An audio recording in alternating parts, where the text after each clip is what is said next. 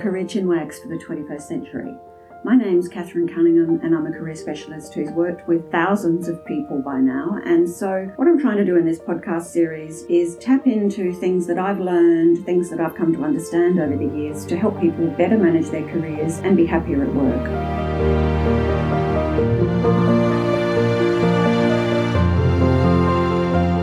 So I want to talk first about MBTI. I love it. It's my favourite work, and if I'm working with somebody who's not happy at work and they only have 1 hour to work with me, I always recommend MBTI, because if you can uncover your hardwired preferences rather than learned behaviour or learned skills, you can use that information to decide what sort of work to do. So, for example, when I was at the bank, my spreadsheets were basically full of errors because I don't have natural attention to detail. Now, since then, I've learned attention to detail. Anybody who works with me on resumes gets pretty amazed at everything I spot. So, yes, I can have attention to detail, but do I want to be in a job all day where I have to absolutely focus on the task at hand and notice every slight little issue? I can tell you no. So where does it come from? I want to give you a little bit of theory before we start. I'm going to look at the 4 separate letters, MBTI, one at a time, and that will help you understand it. And I'm going to start at the back. So the I stands for indicator. MBTI is not a test. So if you go online and do one of those free versions, it's pretty well a waste of time. It is only an indicator. As an accredited practitioner, I'm bound by the ethics to only ever deliver the assessment with the debrief. Many times people think when they do the assessment that they're, for example, an ENTP, and it's only when you properly explore hardwired preferences in the debrief that they may, for example, come to understand they're not an extrovert, that was learned behaviour, they're actually fundamentally an introvert. So it's an indicator, not a test. The next letter I want to look at is the T. The T stands for type. And there's 2 issues to look at here. The first one is there are 16 types or 16 possibilities. And that is both the strength and weakness of MBTI. The strength is, from a career perspective, when people get their profile, it's like this aha light bulb moment. Often the comment is, I cannot believe this is so right. The level of detail, however, means that they forget their profile. So if I rang somebody up a year later and said, look, what's your profile? They'll probably get it wrong. For our career purposes, that doesn't matter. All we're trying to do with MBTI is stop for a minute in time, have a think about hardwired preferences, and use that information to make career decisions. And the other aspect of type is it's not trait or trait theory. So many instruments will measure you on a continuum. They'll say you're more like this than a particular cohort or less like this. As soon as you do Myers-Briggs, you will notice that it essentially forces you into one camp or the other. Now, Myers-Briggs is based on Carl Jung's work, and apparently Carl Jung said, of course, none of us are 100% introvert or 100% extrovert, for example, but you will notice it essentially wants you to come down on one side versus the other. And the final letters are MB, and they stand for Myers-Briggs. And it was a mother-daughter combination. Catherine Briggs started in the 1920s, building on Carl Jung's work. He knew of her work. She was the first person who wanted to have a mainstream application of his work. So it was really the first time in the world that anybody tried to use personality preferences to help people make career decisions. Because before that, fundamentally, you did what your father did, because of course back then it was mainly men working. You did what your father did, or your career choices were extremely class-driven. Okay, let's move on to the label issue. Some people don't like MBTI because they think it labels them. Yes, it obviously does. A useful analogy, however, might be if you think about your favourite room in the house. So my favourite room in the house is my bedroom. I do a lot of work on my bed. It looks out on a garden. I love the connection with the garden. My least favourite room in the house is the laundry. If you look at MBTI, the bedroom is really where you are most comfortable, where you are most in the flow, in the zone. MBTI does not mean you don't change your behaviour. So yes, of course, I go into the laundry. I don't like the laundry. I find it quite soul-destroying, but I go into the laundry. And probably from a work point of view, the example would be me working on resumes and making sure I dot the I's and cross the T's. I don't really want to do that all day, but I quite happily and skillfully go into that laundry. At a minimum, somebody talked to me about this a while ago, and it's always stuck with me. At a minimum, you could argue that those 16 types are just a description of behaviour preferences, and that's no different than the DSM-5, which is the American Psychiatric Association's description of mental disorders.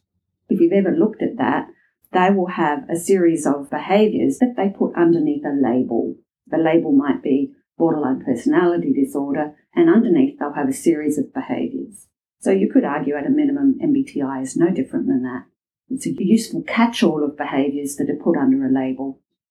And finally, if you're really sceptical, there's a guy called Dr. Dario Nardi, wonderful guy. I went to one of his conferences in Brisbane a few years ago. And since 2006, he's focused on hands-on brain research. He uses real-time EEG technology to establish the link between the parts of the brain that light up when somebody's in the zone or in the flow doing an activity that matches with their MBTI preferences. If you just Google him, he has lots of information, interesting content and videos. And at the moment, he's producing content for a new book, and he's slowly releasing it on LinkedIn. I had a look at his work on ENTP, which is my profile, and I found it even more fascinating. So perhaps explore that as well.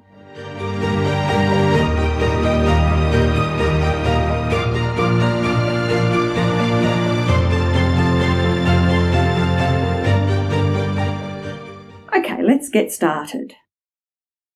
Today I'm going to talk to you about INTJ. As always, some bits that I talk about are going to be deep and detailed, others are going to be short, sharp and shiny, and I just end with something quite light-hearted. So, what are INTJs like? They are original, independent and driven. They have a calm exterior, but underneath they're developing their internal ideas. INTJs have a clear vision of future possibilities, together with the drive and organisation to implement their ideas. Before I go on about INTJs though, let's go back to a quick explanation, very shallow explanation of the 4 letters. INTJ stands for introverted, intuitive, thinking and judging. Introverted indicates a person who is energised by time alone. Intuitors are the sorts of people who focus on ideas and concepts rather than facts and details. Thinkers make decisions based on analysis and reason rather than feelings and values. And finally, judging people tend to prefer to be planned and organised rather than spontaneous and flexible. When it comes to statistics, INTJs are the 3rd rarest type. They make up only 1% of women, 3% of men, making up a total of 2% of the total population. INTJs are one of 2 types with the highest college GPA. They're the least likely of all types to believe in a higher spiritual power. They're among types with highest income, and they are among the least likely to suffer heart disease and cardiac problems. They're overrepresented in MBA students and, interestingly, female small business owners. The core of an INTJ is that they are likely to be insightful, creative synthesizers. They are clear and concise communicators. They're rational, detached, and objectively critical. They're independent, conceptual thinkers, and they are very selective about their relationships. Famous INTJs include Hillary Clinton, Al Gore, Jane Austen, Ruth Bader Ginsburg, Bill Gates, Dwight Eisenhower, Stephen Hawking, John Maynard Keynes, Lewis Carroll, and Sir Isaac Newton. I'm, of course, interested in where each type finds career satisfactions. There's a great book called Do What You Are by Tiger and Barron, which goes into a lot of detail. I'm only going to choose 5 of the 10 elements that they consider are important for an INTJ to be happy at work. Career satisfaction to an INTJ means doing work that gives them credit for their original ideas and lets them maintain authorship and control over their execution. The work needs to allow them to work independently but with periodic interaction with a small group of intellectual people within a smooth-running environment. The work needs to let them create and develop original and innovative solutions to improve existing systems. The work needs to expose them to a steady stream of new information, providing them with new ways to increase their proficiency and competence. And finally, the work needs to let them produce a product that meets with their own high standards rather than with the likes or dislikes of others.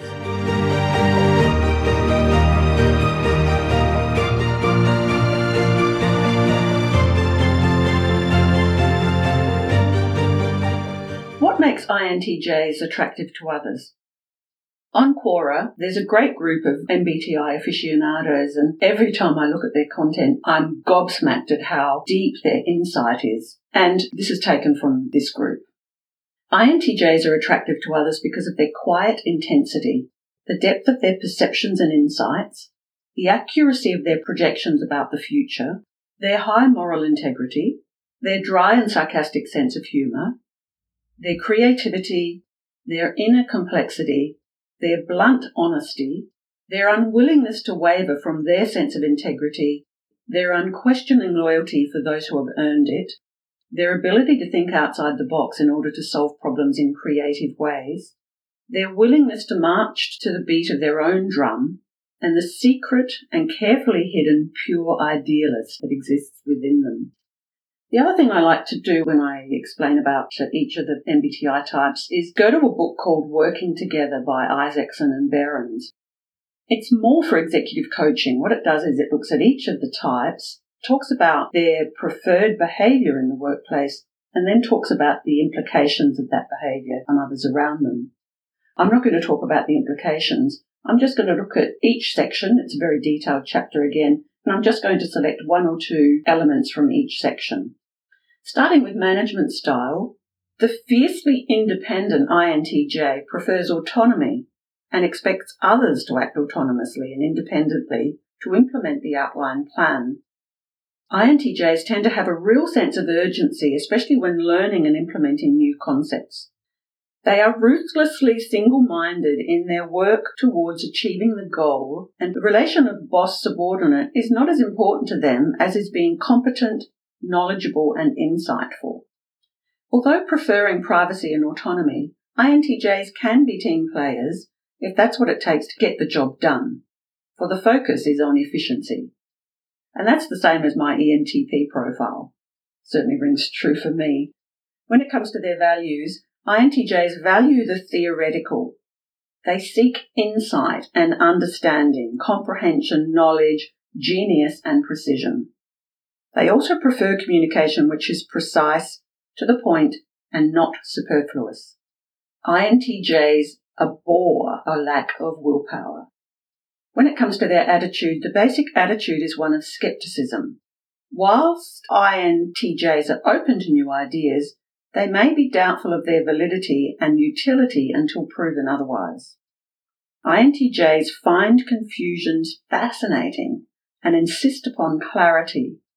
They may be driven to seek clarity in the face of extreme ambiguity, or they may block and become paralysed by their view of the whole and all its parts. INTJs are skilled at analysis, seeing differences and creating categories. As strategists, they map out all feasible events well in advance, developing an agenda, a well-thought-out outline and an overall scheme. They build models, usually theoretical models, solve complex problems, enigmas and riddles. Their focus is then on translating theories into actualities. What's their driving force? The INTJ has a very high need for achievement. However, the achievement is most often measured by standards set by the INTJ, not by society or the organisation. And their energy direction, given these skills, values and attitudes, the INTJs direct their energy towards acquisition of knowledge, competencies, and implementation of their vision of how things can be. Tireless in their work, they drive themselves and others to achieve the organisation's goals. When it comes to authority, INTJs want the person in charge to be knowledgeable and competent. Authority is not granted by position. They will question authority and test it, especially in their own area of expertise. Reporting to someone less competent than they are becomes difficult, and over time can produce cynicism, sarcasm, and disassociation. Conflict resolution. No surprises, INTJs enjoy a penetrating and lively debate. They may be quite outspoken, yet the typical INTJ prefers an atmosphere of calm and self-control.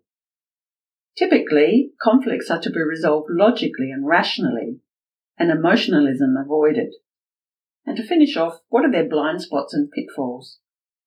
INTJs may overlook the human element in the drive for action that will achieve the goal.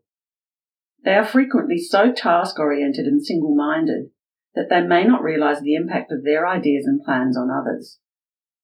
They can be bitingly critical and sarcastic and may be seen as cold, distant, and unapproachable.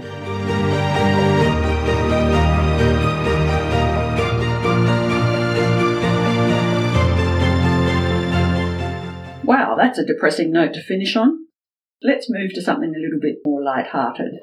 Coming back to that Quora group, what is an INTJ likely to be like if they like you? INTJs are unlikely to flirt, put themselves out there, or put on a show. Instead, they would rather be their authentic selves and believe that should be enough. They may find ways to spend more time around you, like going out to activities they usually wouldn't. Others, if more confident, would let you know directly that they like you as a means of not wasting time. But generally, it can take them a while to be sure about their feelings for you. Many INTJs can often become more argumentative or critical when they like you. However, you may get the suspicion that they disagree with you less than they do with others. You may also occasionally catch them looking at you when they think you're not paying attention. Where to from here? I think the start is to try and work out which of the 16 profiles essentially resonates with you. You need the session with an accredited person to help you uncover whether your behaviour is actually a result of your hardwired preferences or whether your behaviour is a result of how you were brought up or life choices that you have made. And I always use the example of me, brought up a very strict Catholic, or very strong Catholic, I should say. So from a very early age, I was taught to think of other people. That often means my default behaviour is as a feeler, but there's no doubt that my default preference is a thinker. I quite like the MBTI Step 2 interpretive report because those anomalies will show up in that report. We use it as career specialists. Many, and I'd argue most, good career specialists around the Western world use MBTI to help people make good career choices. Because if you can uncover your hardwired preferences, you can see what the match is like with the proposed job or field of work that you're thinking of. I love it just in general life, and my poor husband gets used all the time as an example. He's an ISTJ, I'm an ENTP. We're best friends, and we get closer and closer each year, but I can remember the first time I went shopping with him.